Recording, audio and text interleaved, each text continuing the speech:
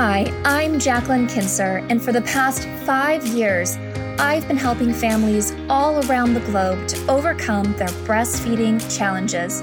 And this is the first non-clinical breastfeeding podcast that shows you how to rock breastfeeding and master motherhood through practical tips, mindset shifts, and honest conversation to create a confident and empowering breastfeeding journey. This is the Breastfeeding Talk Podcast.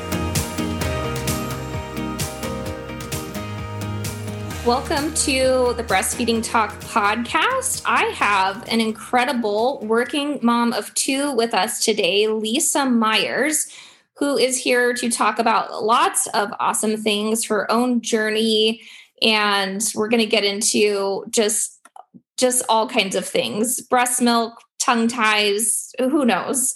We're going to go a lot of different places. So welcome, Lisa. Oh, Jacqueline, that was a great introduction. Now I was excited about our conversation before. Now, like, the sky's the limit. There are lots of opportunities. You know a bit about my struggle, and I know a lot about your podcast. And I could not be more grateful to be here with you, because the things you share with moms and parents and the people that you bring on are just holistic, supportive, empowering people. And it's what moms need to hear during one of the most challenging times in their life. I really feel that breastfeeding and getting good at it and getting to your goal, whatever that might be, is a huge challenge, like nothing I had ever encountered in my life. And so I'm just really grateful that you have created this space for moms, like on Instagram, on social, and then through your podcast. So thank you very much. Oh, yeah, absolutely. Well, it's stories like yours that I want to bring to people, because I think sometimes they're on these different channels and they feel like they're the only one. Like, what's wrong with me? Why can I not figure this out? Somehow I must be this magic special unicorn that is having this problem. And why don't other moms have it? And sometimes that is kind of the downfall of social media, right? As we see, some celebrity posting a beautiful photo, breastfeeding their baby on the beach. And you're like, why can't I have that? So we're trying to change that conversation for sure. And I also don't want people to think, oh, breastfeeding is terrible, I don't even want to try that. So there's a fine line, but through the struggle, you can come out the other side and sort of, maybe you don't find the pot of gold at the end of the rainbow, but you can definitely at least find the rainbow. So tell us a little bit about you, because you have two children and things, it wasn't like you were just like, oh, breastfeeding is amazing, it's easy. And I'm like this, I love breastfeeding every moment. Like, tell us about what happened with your kids and your experience becoming a mom. Yeah. So my daughter is 7 now. My son, she just turned 7. My son is just turning 3. And I was very excited to be a mom. I lived out in Philadelphia at the time. I went to University of Pennsylvania to see the doctors there. I was a geriatric pregnancy. So, as I used to joke with my husband, I'm suffering from this horrible geriatric condition. And unfortunately, it's getting worse every day. Like, as I would be more pregnant, I'm like, I am getting to be more geriatrically pregnant. But my pregnancy went really, really well overall. I was healthy and active right up to the end. And I was going to see the midwives. And I thought it was this whole really great, joyful, blissful, enlightened experience. And that the midwives would tell me everything that I needed to know, because they were these wise women. And that was partly the case and partly not. So I ended up with a huge knot on the top of my stomach. Like, my daughter was a week overdue. And it turns out I have diastasis, that my muscles had separated, which I wasn't really prepared for after pregnancy. I could not figure out why, after running for miles, relentlessly pushing a stroller in terrible heat, I still looked like I was 6 months pregnant, but that's a different story for a different podcast. So I was in labor for 52 hours and then had an emergency C-section. And as you and I were able to briefly talk about before, it was what's called a baby-friendly hospital. And that term bothers me because the implication is that if you aren't following these protocols and trying to achieve these numbers for breastfeeding, you're somehow unfriendly toward babies or mothers. But a baby-friendly hospital, from what I understand, and I'm sure you can explain more, the emphasis is on breastfeeding, that everyone is kind of geared toward, educated for supporting, and in my feeling at the time / forcing a mother to breastfeed. And so while breastfeeding was a goal of mine, I hadn't given it much thought during that labor. I was just trying to survive and come out the other side, come to in my hospital room with my beautiful, healthy daughter beside me, and look up, and there's the little dry erase board in front of me, well, actually quite big, and written in huge capital letters, underlined, for my goal for the day was exclusively breastfeed. And it was just jarring because at the time my goal was to meet my daughter and live through that day, get us both to the other side of it. And breastfeeding, sure, but I just hadn't really thought like that's my goal. And no one had consulted me. Certainly no one put that up there because I had told them that was my goal. And so it was just like, oh, okay, so that's what we're doing. Like that is what I'm supposed to be trying to do above all else. And then I went to the breastfeeding meetings, and very nice, well-intentioned women were there, and we all sat in a circle with our partners or without our partners, depending. And they said, you are going to be able to breastfeed. Every mother can breastfeed. You need to just keep at it no matter what. If it's painful, you're doing it wrong, but you just figure out a position that works. And we're going to show you all the different positions. But if you need to stand on your head and your baby breastfeeds that way, that's the way it needs to be done. And we're going to figure that out, which was kind of supportive and also a little bit overwhelming. Like, no matter what, you will do this. And 2 days into our hospital stay, Tegan my daughter is screaming in the room, just screaming, and she won't stop crying. And being a new mom and not knowing what to do or what's going on, I said to my husband, she's hungry. Like, I don't have any milk. I don't know why I don't have any, but she's hungry and I can't feed her and we have to help her. Like, I cannot listen to her cry like this. This is not right. And so you need to get someone. And so he brought one of the nurses that was on duty in the middle of the night in, and she slipped me some Similac formula. Like, she was slipping me crack. She said, I'm not supposed to be giving this to you. Basically, like, if anyone asks, you aren't formula feeding your baby and you didn't get it from me. And it was so great to have her help. But what I think I needed at the time was information. And it did bring this like element of shame into the way I was feeding my daughter that I think probably a lot of moms have experienced. And from that point on, I was always supplementing breastfeeding with formula. And I think looking back, because I was lucky enough to have an incredible lactation consultant, just the wisest, most beautiful woman helping me with my son, she said, Lisa, I think that your milk might have been fine. It might not have come in, but you had what you needed. She probably had a headache. Like, can you imagine? You were in labor for 52 hours. It was hard on you and it was hard on her. She might have had a headache. Like, anything could have been going on, but I don't know that she was necessarily hungry. And that's too bad that happened. But this is a new baby and a new opportunity. And you don't have to worry. You're not going to have milk this time because you didn't have milk that time. I think you had the milk and it just didn't work out. But let's figure this out for you with Colin. So then fast forward those couple years, and I have my son, we're in the hospital. It's a different experience. It was a scheduled C-section. So I felt a lot more in control, of course. But he was diagnosed with a lip tie and a tongue tie. But the lactation consultant at the hospital said, but it looks like he's latching fine, so you don't have to worry about it. Maybe see what your pediatrician thinks down the road.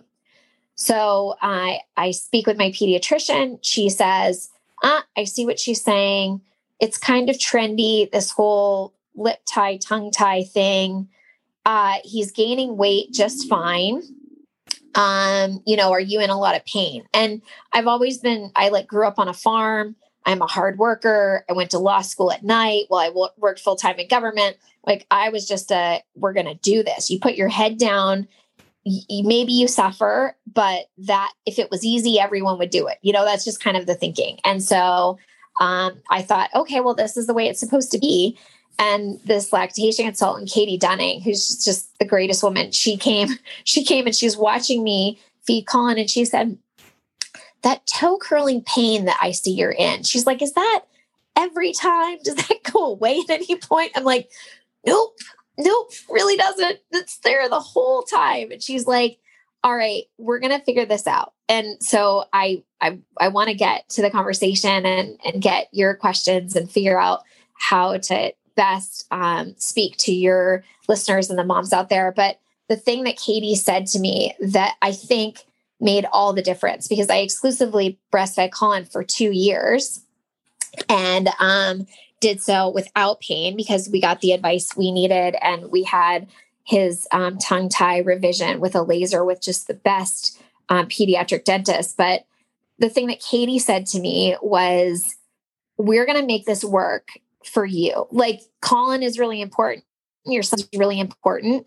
But you are also part of this. And if he gets 1 ounce a day, Lisa, you're doing so much for him. And like, I could almost start crying talking about it now, but like, it's okay. Like, just 1 ounce and you're going to really help him. So silly, I'm crying, but it was just, it's why I was so successful, is because she cared enough about me. Yeah. Yeah. That's huge, because I think that maybe she has a similar background to me. I came from being a La Leche League leader, and, I don't know if it was just ingrained in my head there, that approach of like every single drop of breast milk you can give your child is the biggest gift. And like, that's what we told everybody, because it is.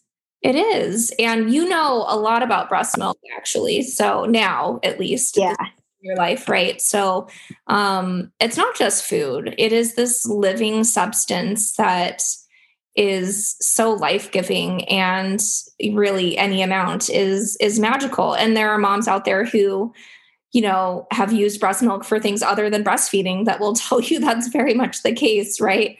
Putting it on wounds, or in ears for ear infections, or eyes for eye infections, or whatever, right? I mean, it's just, there's so many times I hear people share stories like that. So I am so glad that you got connected to Katie, however that magically unfolded for you.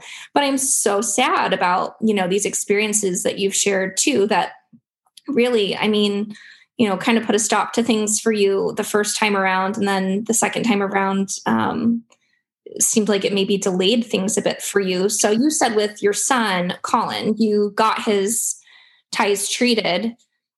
What kind of a difference did you see that making? Because you said you were able to breastfeed him until he was 2. Yeah. So I'm so glad you asked, because I have a great story about that. So I felt really guilty about having a surgery performed on my son, my tiny little infant son, because my understanding is the sooner you can get to it, the better.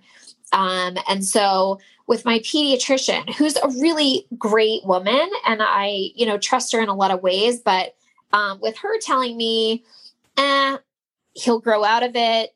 It's kind of trendy now to get these tongue ties like fixed. He's gaining weight. He is fine. I mean, if you want to do it for you, if you're in a lot of pain. And so like for so many moms, right? Like we're like, like if I could just like bear this pain for my child, then I won't have to subject them to this surgery and more pain for them.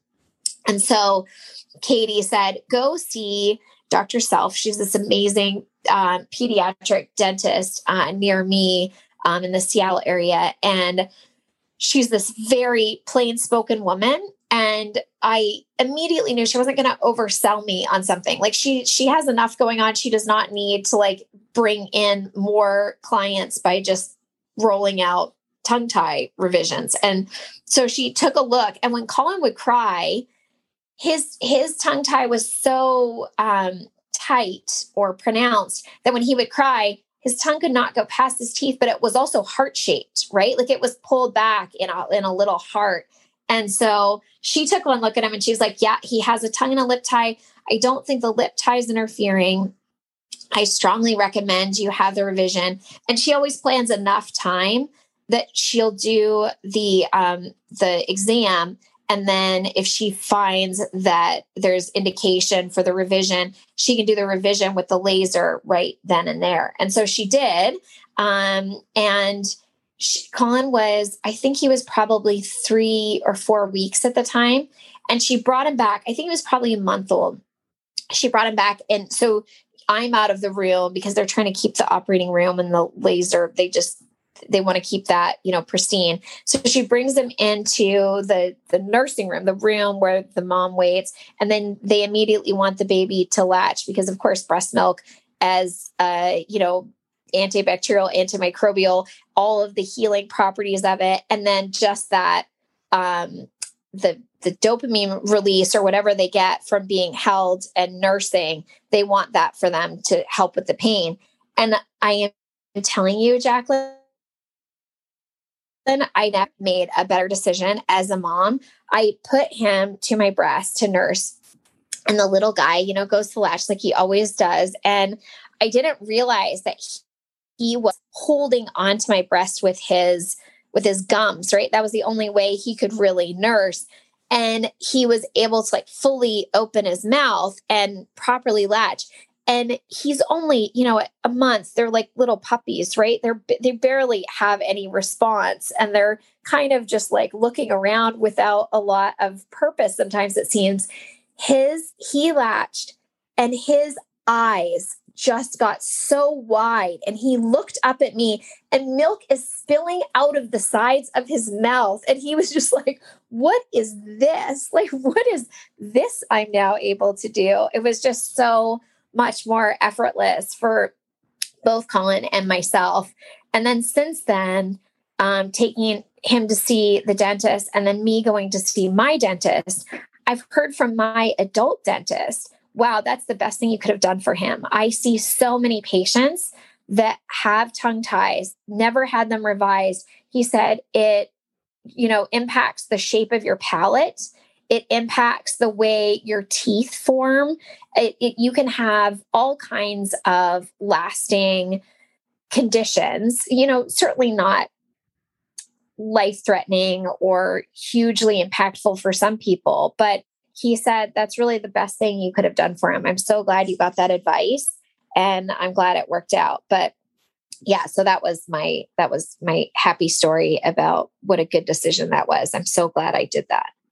Oh, that's amazing. And I love that you were able to get connected to a great provider like that and then notice that immediate difference right after the procedure was done. So that can be so validating if you're kind of going into it, like you said, with, well, am I doing this for me? Am I being selfish? Sometimes moms sort of think that, or they're just worried about, we're doing this big thing to the baby. What if it doesn't change anything? And so now there's like proof on the other side. So yay.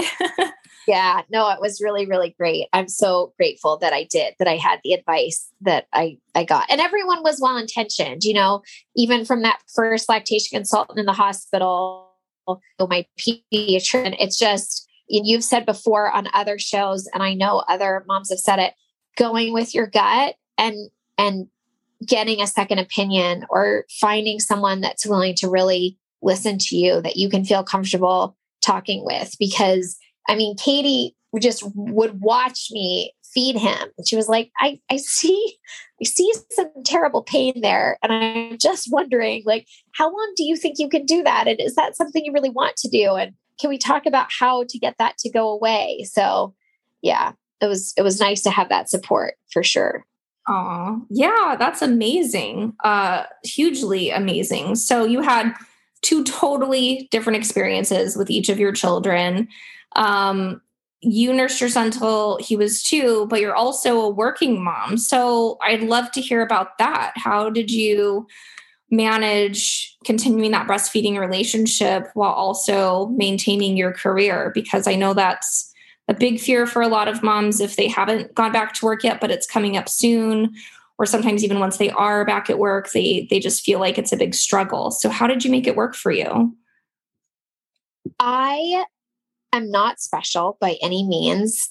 I went back to work fully intending to pump and feed Colin to the best of my ability, but I didn't put a lot of pressure on myself that if I had to supplement with formula, that was going to be the end of the world. When Katie told me, even if he just gets an ounce a day, giving myself permission to just do that much and then do what little bit more I could empowered me to do it all. It was just so nice to have that perspective. I think if I would have thought to myself on that first day, especially being in that much pain, you're going to do this for 24 months and you're going to do it at work and you have to have a stash and it has to be perfect. And if you slip up and you need formula, you've totally failed. I think if I had gone in with that perspective, I would have never made it that far. So I went in with a very practical approach, but I had not pumped with my daughter. So I felt so prepared. I showed up to work with my pump and all the parts, and I pumped. And I think I had something, awesome. So proud of myself, like 8 ounces, like first pump session. Terrific. I'm doing so good. And I have the little plastic Medela bottle sitting on my desk. And I work in a law firm. The entire group is men, while there are women in the office. I've always worked in predominantly male industries. I was in politics. I was a coxswain on the men's crew team when I was in college. And now I'm the one woman in this group of guys at my law firm. And I thought, what do I do with these bottles of milk? This was not well executed. Where do I keep them safe? Also, while I'm not ashamed to be breastfeeding, it's not necessarily what you always want to lead with. If you have a client or a male partner come into the office, there's that awkward, like, oh, wow, so that's your milk. You are actively lactating. That is, I'll just be out here in the hall, right? Right. So I thought, now everyone who encounters you is also going to lactate. Right, exactly. And I'm not saying I'm like trying to hide it, but I'm also not necessarily leading with that in every conversation. Right. So I thought, where do I put this milk? So I hadn't brought anything with me. I have an hour-long commute to get home. So I ended up figuring out, okay, I got to put it in the communal fridge in the lunchroom. So I tuck the little bottles of milk into my suit pockets. And then I go to the fridge and I go to put them in the fridge. And there's everybody's, sandwiches and soups and takeout from the restaurant. And I thought, that's not good. And so then I went into office services and I got a little paper bag and I put it in there. And then I hurried home, scared that my milk was going to spoil, and shoved it in the fridge and thought, I have to do something else tomorrow. And I got to the office. I looked and looked and looked for something to transport my milk in because I knew I was going to have to travel for work and I had this commute, and I just wanted something convenient where I could pump and then just have it with me, close to me, and be able to like run for home at any given moment because I was always racing to catch my ride home. And so I thought, I'll get the breast milk bottle to cool breast milk thing. So I go onto the internet and I look and it's not there. And I'm finding all of these coolers, and I had seen the coolers, but I thought, no, under no circumstances, I do not have enough space in my life or on my frantic run to and from work every day for another bag. And then you have to freeze the chemical freeze pack and then all the plastic. And I thought, nope, not that. I'm not doing that. I need the breast milk bottle that can chill and I don't have to remember to freeze stuff the night before. And my friend, who was a labor and employment attorney, I worked at a different department. She was like, Lisa, I don't understand what you're doing. Buy the cooler. I said, no, there must be something else. This is insane. Like, there's so many other options in every other way. Like, this is crazy. She said, no, this is it. I am buying you a cooler. I am tired of watching you look for something else. I'm buying you the cooler. So still my little black, canvas Medela cooler that everyone knows so well with the blue chemical freeze pack. That is a gift from my friend, Helen.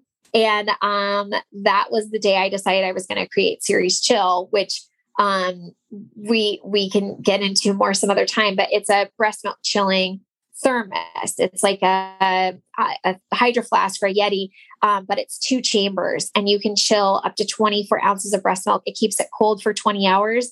And if you need more time, all you have to do is add ice. And I knew that the world had better options for everyone else. And so why not moms? And it just bothered me to no end that coolers, after all the innovation that we had seen with pumps and, like hands-free bras and you name it, not to mention all of the innovation for men in the world, I'm like, this has to change. So, and since then I have been following breast milk research. I am a huge fan. Dr. Townsend, I've mentioned to you before, I think he would be an amazing guest on your podcast, but he has, connect us because it'd be so cool.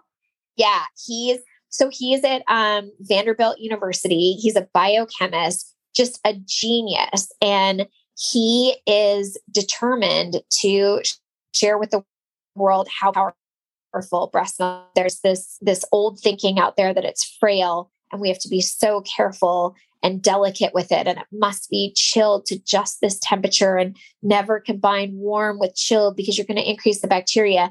But that's ignoring everything that we now know about breast milk, which is that it's antibacterial, it's antimicrobial. It has the most incredible live cells that are actively working to keep it healthy for your baby and to populate your baby's gut with everything that baby needs to be healthy and overcome so many diseases. I mean, I feel like it's doing women and parents a real disservice to continue to approach breast milk like it's frail and not recognize how powerful it is. And so I think that's why Dr. Townsend's work is so important. And Dr. Stellwagen, she's amazing. She started the University of San Diego Milk Bank, and she has done phenomenal research in the area. She's known as Dr. Milkwagon because this is her thing. But she sits on the American Board of Pediatrics breastfeeding department, and she heads it up, and she's just the neatest woman. So there are really great scientists out there. The amount of research that's been done in the last 5 years on breast milk surpasses everything that's pretty much been done in the last 100. So we're at a really exciting time. And I'm just so excited to learn more every day and have someone like you sharing real information with moms rather than just old rules that were convenient for whoever said them, 25, 30 years ago, but aren't actually based on science.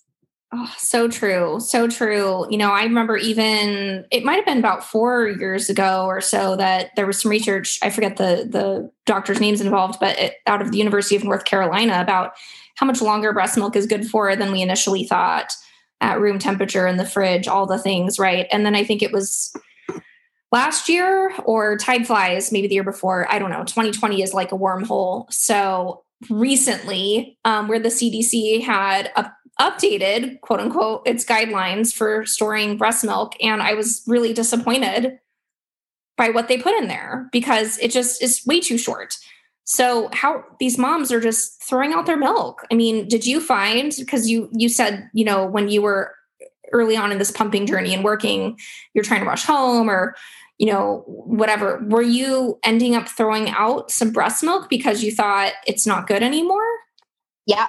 I must have thrown out, and I did not produce enough. So when I say, and maybe some moms will take issue with this, and I don't want to deceive anyone. When I say I exclusively breastfed my son, he had probably 5 bottles of formula maybe more when I would go on trips, because I never really made enough to create a stash, or maybe I wasn't disciplined about it enough. I really admire moms that are able to build that stash, and that is a goal of theirs. And I think it is such a beautiful thing. I think there's a dangerous obsession with the freezer, like building a stash for the sake of like having this hoard, kind of how we get fixated on a scale and our weight rather than what's healthy and how fit we feel.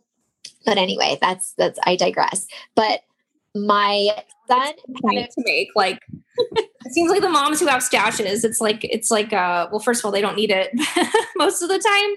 But second of all, it seems like they're sort of validating their worth as a mother because they have 200 ounces or something. And it's like, well, yeah, but what about moms like you who don't have that stash? Are you now less of a mom? No, not at all. Yeah. Yeah. So, and for some women who overproduce, it's like, you always want what you don't have. Like women who overproduce, I feel for them because, oh my gosh, they have to pump just to be able to get through a day comfortably. So that's like a whole other thing that I didn't have to deal with. I dealt with other stuff, but yeah. So I probably I would say I easily threw away gallons of breast milk because it was hundreds of ounces for sure, because I would take work trips.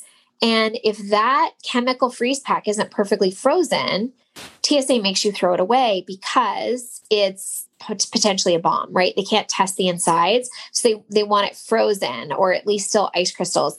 And any mom who's traveled can tell you no mini fridge is freezing that thing. I mean, it will get it cold. It will not get it frozen. And so especially when I traveled, I now know that with the 5-hour flight or whatever it took me to get home, that would have almost certainly been safe, even without it being chilled at all.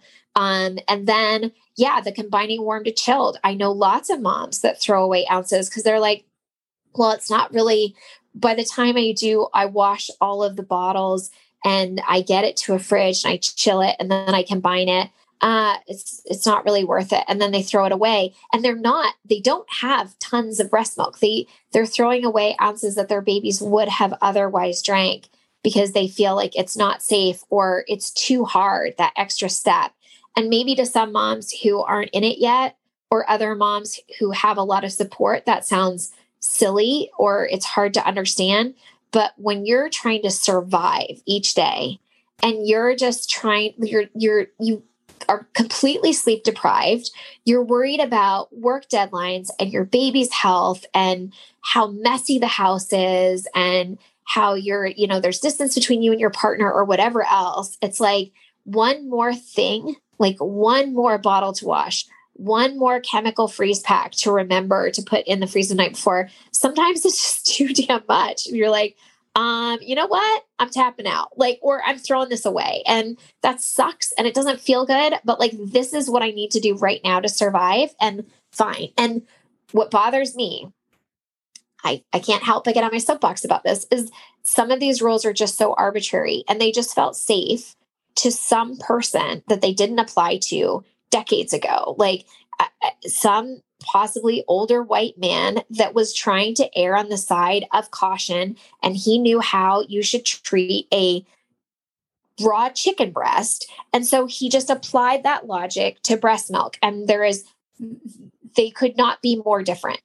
Dead animal flesh is very different than live cells in breast milk and what our breast milk does for our babies. And as you said, like in other applications, is just astounding. And so, so I know hundreds of ounces are being thrown out every day because I have participated in that. And I've spoken to the moms that have as well. And it's a shame. So I'm hoping it gets changed. It's so sad. I've done it too. I will never forget the first time I left my daughter. It was like a little over 24 hours. And I really had a hard time pumping to have extra. So I kind of got to the end of it, and like theoretically it should have been enough, but I was like, no, I think she eats more than the average baby. So I went to 2 friends and I got some of their milk to have on hand just in case, which thank God I did, because she did go through my milk and she would have been a very unhappy baby. And so, I pumped whatever, and then I brought that milk home, but I didn't have a good system for cooling it. So by the time I got it home and I was just going to breastfeed her, I wasn't going to bottle feed her now that I was back. I had this milk that I was like, I don't know, it's been in my suitcase and the plane temperatures. I know it's cold up there in the air and then it comes down, and I don't know if this is any good, So I just kind of threw it out, which was so sad. Then the next time I went on a trip, I think I was gone for like, maybe 2 days or 2.5 or something. I think I was presenting at a conference, and I obviously had a pump to maintain my supply the whole time I was there. And I tried to find like someone locally, that would accept the milk as a donation, that was looking for it. I tapped into all the little local milk sharing groups. Nobody's really willing. And like free breast milk, a lot of ounces. I mean, someone wants it, right? I'm a freaking lactation consultant. The milk's good. Like, trust me, take my milk. And nobody would take it. So I remember, and I had little mini fringe, like you're saying, right? I mean, that stuff never freezes in there. And I remember at the end, I like held out. Like I was like, I even asked the hotel, will you save this in like your kitchen freezer and someone can pick it up later? And they agreed to do it. And I got anyone who said they would come pick it up. So I'm checking out of my hotel and I opened up all those bags and poured it down the drain, because I was like, there is no point in me taking this all home, not knowing how well it's going to really be taken care of, or God forbid they throw my suitcase around or what. And it's, whole pops in the bag. I don't know. Right. So I poured it all down the drain, and I was an IBCLC, so it just killed me. So anyways, I get it. I wish I had a Series Chill or 5 at the time, because I would not have had to deal with that. And then I know there's programs where, you can get a box and you can ship it back home or whatever. That's expensive, and that takes a lot of logistics stuff too. And like you said, I mean, my goodness, I'll leave clean dishes in my dishwasher for 2 days because I just can't deal with unloading it. These moms who have so much going on, and for them to go through all this, sort of extra length to do what they're being asked to do, it's a lot. Nobody got time for that. So no. And I love that you explained. I actually would love for you to explain a little bit more what the Series Chill is, because I didn't know about it till somehow you popped up on Instagram. And I was like, what is this? And at first I was like, oh, it just looks like a, like you said, like a Yeti or whatever, water bottle. Right. And I was like, oh yeah, those are great for insulation, whatever. No, it's not just that. Like, what is it? Because you said you put ice in it. I think a lot of people are being like, so you put ice in the milk? Doesn't that water it down? No, you don't put the ice in the milk. So tell us how that works, because I think it's important for parents to understand what their options are, because like you said, the cooler thing does not always work great. Yeah. Well, and I wanted, again, back to women being proud and empowered.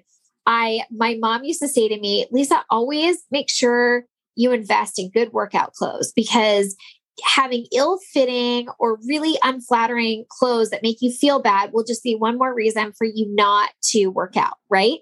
So I've always kind of applied that to a lot of things in life. And I feel the same way about breast milk and breastfeeding. And I used to see, the really cool support that goes on in communities like yours, where women get the little badges for 6. I made it to 6 months. I made it to 13 months. I thought I wouldn't make it past 3, but here I am at 18, and I thought, yes, like, why do we have to have all of these plastic pieces and like gross, skeevy canvas bags that you can't wait to burn when you are done with breastfeeding, that you're just enduring this time, like, again, putting your head down, and it's a burden, and it's painful, and sure, it might be ugly, but like, I'm just doing it, and I'm doing it for as long as I can, and then I'll be done with it. I thought, why not have something really beautiful that is yours for the rest of your life, that helps you, that's a help to you during this time. And then you have it and you use it, and you are so proud of what you accomplished during those months or years. And so it's a 2-chambered system. It's all stainless steel, dishwasher safe. The outer chamber, if you put it in a crazy dishwasher, it will discolor, but all the other parts are dishwasher safe. They're compatible with all major breast pumps. So you hook your breast pump directly to the stainless steel containers. And there is a 3-ounce cup for one side that converts. and also becomes a baby bottle. So you can feed the baby on the go as well. And then there's a 12-ounce chamber. So you could store up to 24 ounces and chill it. You put the ice either in the inner chamber or in the outer chamber, depending on how much capacity you need. So there's either 12 ounces, 24 ounces of capacity, or 34 if you already have your milk chilled.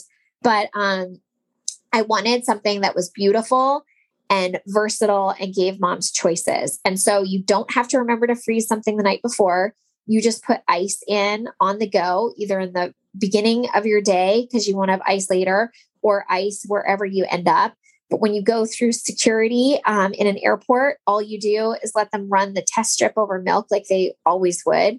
But you've dumped out your outer chamber with ice and water, and then you walk straight through security and you walk up to any, soda fountain or Starbucks or bar. You get a scoop of ice and you're back in business for 20 hours. And if you need more time, you add more ice. But it's super subtle. So back to my story about my little lineup of all of the milk I had created that morning. It's a bottle that you can have sitting out in plain sight and people think, oh, nice water bottle. She's hydrated. Good for her. And it doesn't, you can either say, oh no, this is my cool breast milk chiller. Let me tell you about all the things I'm accomplishing as a mom and a lawyer or a flight attendant or a truck driver or whatever. Or you could not talk about it. It's your choice and it's your cool, nifty secret. And I wanted moms to have choices. And I get that Series Chill might not be the right choice for everyone, but I know it was a help to me and what keeps me going, because it's not always easy. My husband's deployed. I have 2 little kids. I'm working full time and I am not a rock star, definitely not a rock star every day. I think I have rock star moments. What keeps me going are the moms that we've been able to help, that I have helped, that are, fighter pilots, or like I said, truck drivers, or stay-at-home moms who are overproducers and have to pump in the middle of the night and can leave it sitting on their nightstand and not have to get up. They're like, the fact that I can roll over and go back to bed and know my milk is safe is a really big deal. And it goes back to that point we were talking about. If you can just eliminate one of the barriers, if you can just offer women a little bit of power and a little bit of beauty to celebrate what they're doing, I think it might go a long way. And moms deserve all the support they can get and I can give them. That's for sure.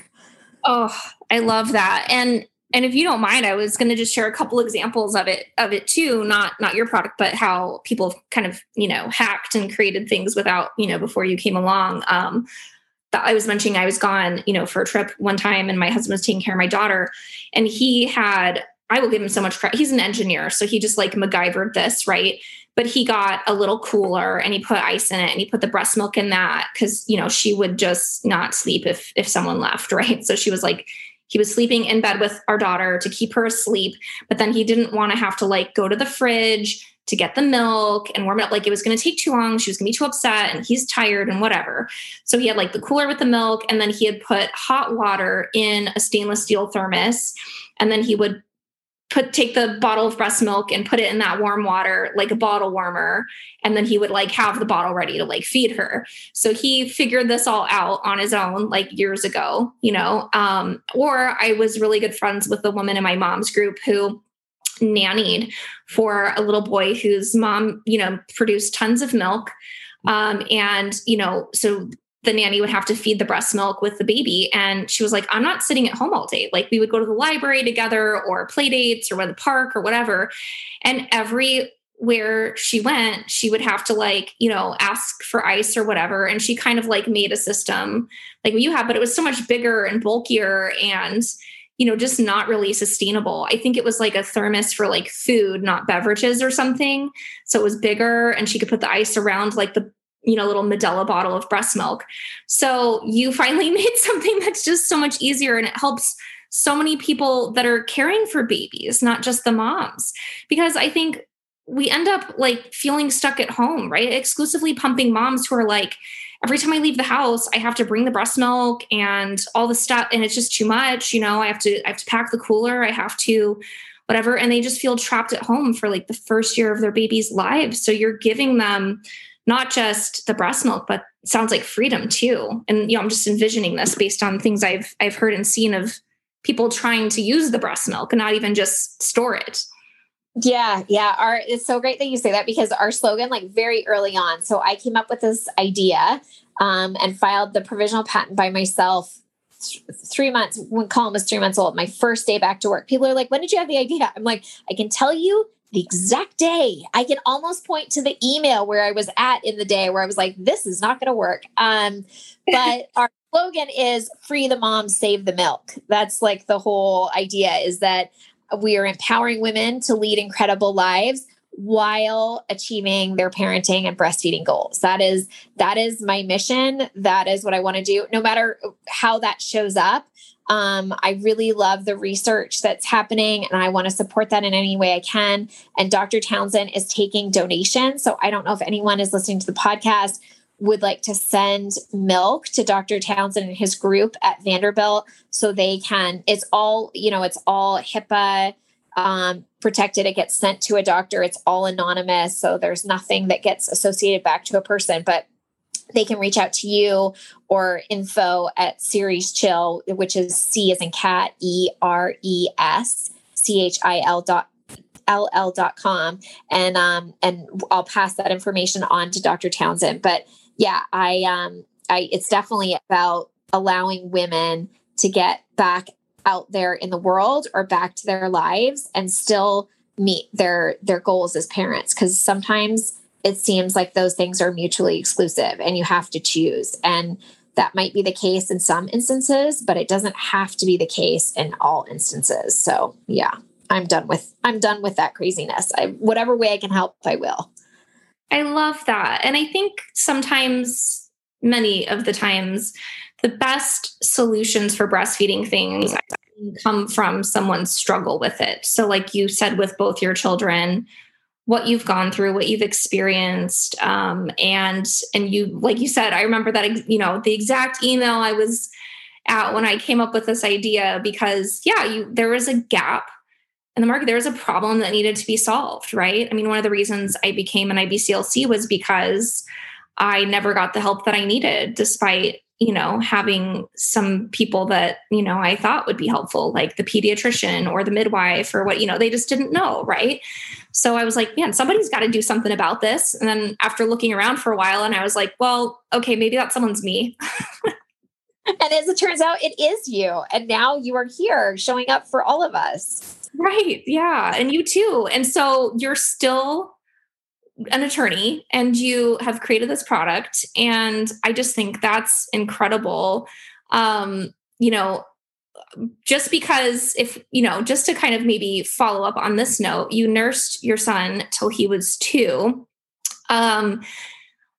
Was that something that, like, once you maybe got the ties treated, or because of your experience with your first, did you have that goal of nursing 2 years? I know you kind of said if it was on day one, you thought I'd be doing this for the next 24 months. No, but did you just kind of see how it went day by day? Or did you say, I want to go as long as I can? What was that like? I think it's pretty common with a lot of moms. I think that 24 months probably seems daunting. I mean, because especially when you have a teeny tiny baby and you just get out of the hospital, or you just have the home birth and you clean everything up, that just seems so far out there. I think the saying that rings so true for so many of us is the days are long, but the years are short. And so I am pretty sure I know 24 months was not my goal. I think we actually went to 25 too, because at that point you're just going so long. And the only way I was able to wean Colin was he went away with my parents. And then when he came back, I'm like, nope. And he's like, check. His thing now, he always says, check. And he starts to stick his hand, like, to make sure, no checking. There's no point checking.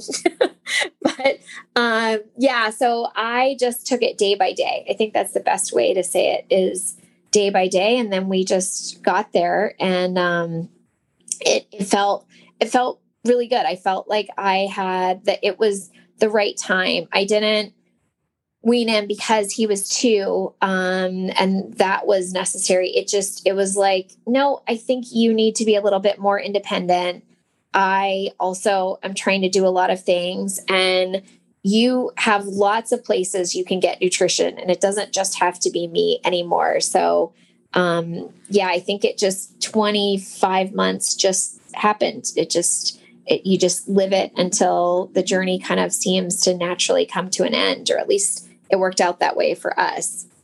Yeah. Yeah. I love that. I think most of the time these, I like to call it normal term breastfeeding journeys, end up unintentionally. I really, really good friend of mine, our daughters are best friends. They're 5.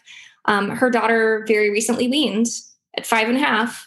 And it was, very occasional, sporadic, and it just kind of naturally unfolded. And so I actually just talked to my friend about this last weekend, and I said, because they had gone on some trips, and I said, "Oh, is she finally weaned?" And she was like, "Oh yeah, I didn't tell you.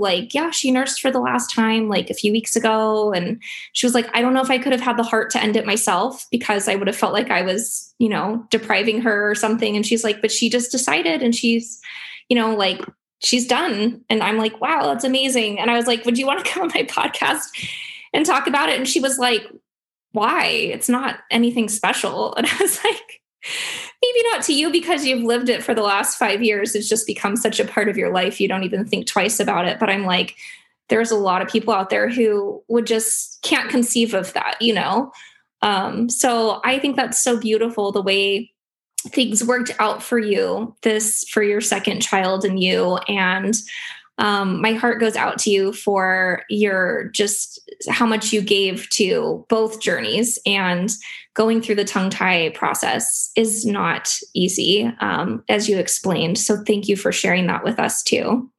Yeah. Yeah. No, I appreciate the opportunity, because I, a similar to in what I went through, but having the support that I needed the second time and having that perspective on the first time, I just so wish that I had had a podcast like yours, or a La Leche League leader, or a lactation consultant that could have said, "This isn't your fault, and we can still do this if this is something you want to do," and been a lot more empowering, because I still have a lot of guilt around not breastfeeding my daughter, and a lot of kind of, I don't know if sorrow is too strong of a word, but yeah, it's just too bad. It's something that I really have to work on letting go of, because I did the best I could for her, and she's a very healthy little girl, and we're very lucky. So holding on to that is not very productive, but I think it's something that a lot of moms struggle with. And so I appreciate the opportunity to tell my story, in case it prompts conversation with other moms, or gives them the information they need to be successful or make choices that are right for them, whether or not that's exclusively breastfeeding. That's not what being a good mom is about. Yes. Oh, I just love the way you said that. And thank you also for telling us how, just because you had a successful breastfeeding journey with a subsequent child, it doesn't mean that took away any guilt that you felt about the way the first one ended up. I think sometimes moms go into, maybe a next pregnancy kind of thinking, okay, well, this time I'm going to get it right, and that's going to fix everything. Now I won't feel bad anymore. But that doesn't always happen. No. I know a lot of people kind of, I had a bad birth experience the first time. This one's going to be the better. This is going to be the healing one. And sometimes that happens, but it doesn't always happen. And that's okay too. Yeah. Yeah. I think going into it, knowing that you need to look after yourself and your baby, and listen to your own intuition, and then what more than one person has to say will get you where you want to be as far as your breastfeeding and parenting goals. But staying isolated and suffering is definitely not the way to get there. And I think that's the message you regularly share with your listeners and with people who are part of your community. And so that's a huge part of being successful, for sure. Oh, well, that's awesome. I know. We'll start the Mutual Admiration Society, and then all of the awesome moms that are struggling in their breastfeeding journey can join. Absolutely. I love what you said too about, you're never going to get all the breastfeeding support you need in one place.